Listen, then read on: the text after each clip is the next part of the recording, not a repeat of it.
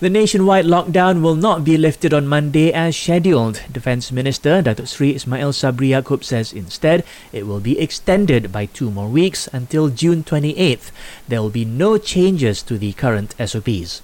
Malaysia reported a surge in new COVID-19 cases, with new infections passing the 6,000 mark for a second time in 3 days. 6,849 cases were recorded nationwide, with 2,558 detected in Selangor alone.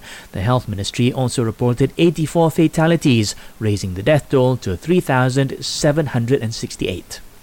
Meanwhile, the Health Ministry says for now there is no need to give 2021 SPM students the COVID-19 vaccine. It says under the National Immunisation Programme, only those aged 18 and above are eligible to take the vaccine.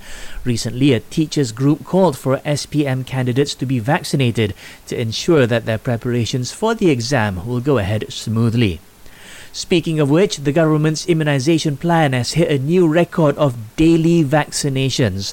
It's the third day in a row that the program passed the vaccination target after almost 160,000 people received the jab yesterday. In all, over 4 million doses have now been given nationwide. And Works Minister Datuk Seri Fadilah Yusof has tested positive for COVID-19. The ministry says he is in stable condition and will undergo quarantine at home.